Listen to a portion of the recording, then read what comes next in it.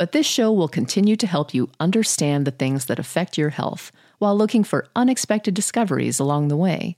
It will also explore thought-provoking ideas and questions, like this one. Hey, it's Ryan Reynolds, and I'm here with Keith, co-star of my upcoming film, If, only in theaters May 17th. Do you want to tell people the big news? All right, I'll do it. Sign up now and you'll get unlimited for $15 a month and 6 months of Paramount Plus Essential Plan on us. MintMobile.com/switch. Upfront payment of $45 equivalent to $15 per month. Unlimited over 40 gigabytes per month. Face lower speeds. Videos at 480p. Active Mint customers by 531.24 get 6 months of Paramount Plus Essential Plan. Auto renews after 6 months. Offer ends May 31st, 2024. Separate Paramount Plus registration required. Terms and conditions apply if rated PG. Another day is here and you're ready for it. What to wear? Check. Breakfast, lunch, and dinner? Check. Planning for what's next and how to save for it? That's where Bank of America can help. For your financial to-dos, Bank of America has experts ready to help get you closer to your goals. Get started at one of our local financial centers or 24/7 in our mobile banking app. Find a location near you at bankofamerica.com/talktous. What would you like the power to do? Mobile banking requires downloading the app and is only available for select devices. Message and data rates may apply. Bank of America N.A., member FDIC.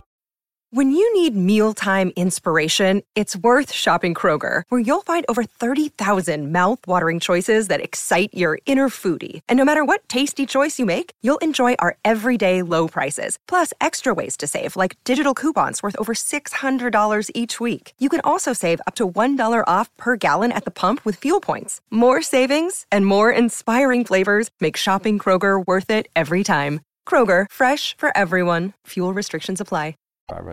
What's the right diet for me? Well, I did the paleo diet, or I did the caveman diet, or I'm a vegetarian. So we're not gonna go into all of those. What we are going to go into is what we have distilled down from that vast warehouse of information that is online, and kind of help you to understand what we have come up with and how we use diet. Okay, diet is a huge part of people getting better.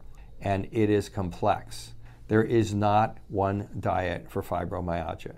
There's not one diet for chronic fatigue, and on. Irritable bowel syndrome. There is not one diet, frankly, for anyone. We have a different patient population today than we had 40 years ago, and I'm right around my 40th year in practice here.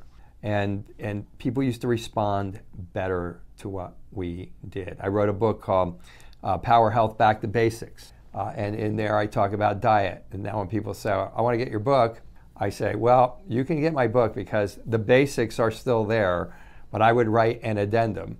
And that would say, if you did all of the things that are in my book and you didn't get better, here's why. And here's why would be autoimmunity. And here's why might be that we're the most chronically stressed out group of human beings on the face of the earth, maybe in the history of the world. I don't know. And I'm not saying that cavalierly. We observe this every day. So diet is very important, yet it's difficult to assess. I have tried, and some of my more revered colleagues are using certain types of food sensitivity testing to fine-tune their diets. I have found that for my patient population is a disaster. We're going to talk about that in a few minutes. I mean, the last 5 times I got lazy and tried to use this very expensive food sensitivity testing approach. And I won't say the company because the company is a very good company. I don't want to disparage them. But no food sensitivity testing is proper.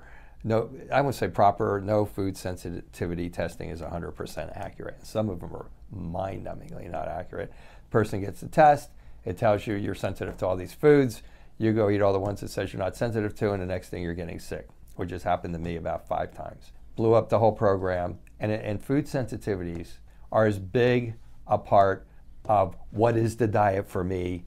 What diet should I eat for fibromyalgia? What diet should I eat for irritable bowel syndrome as anything? But they're not the only thing.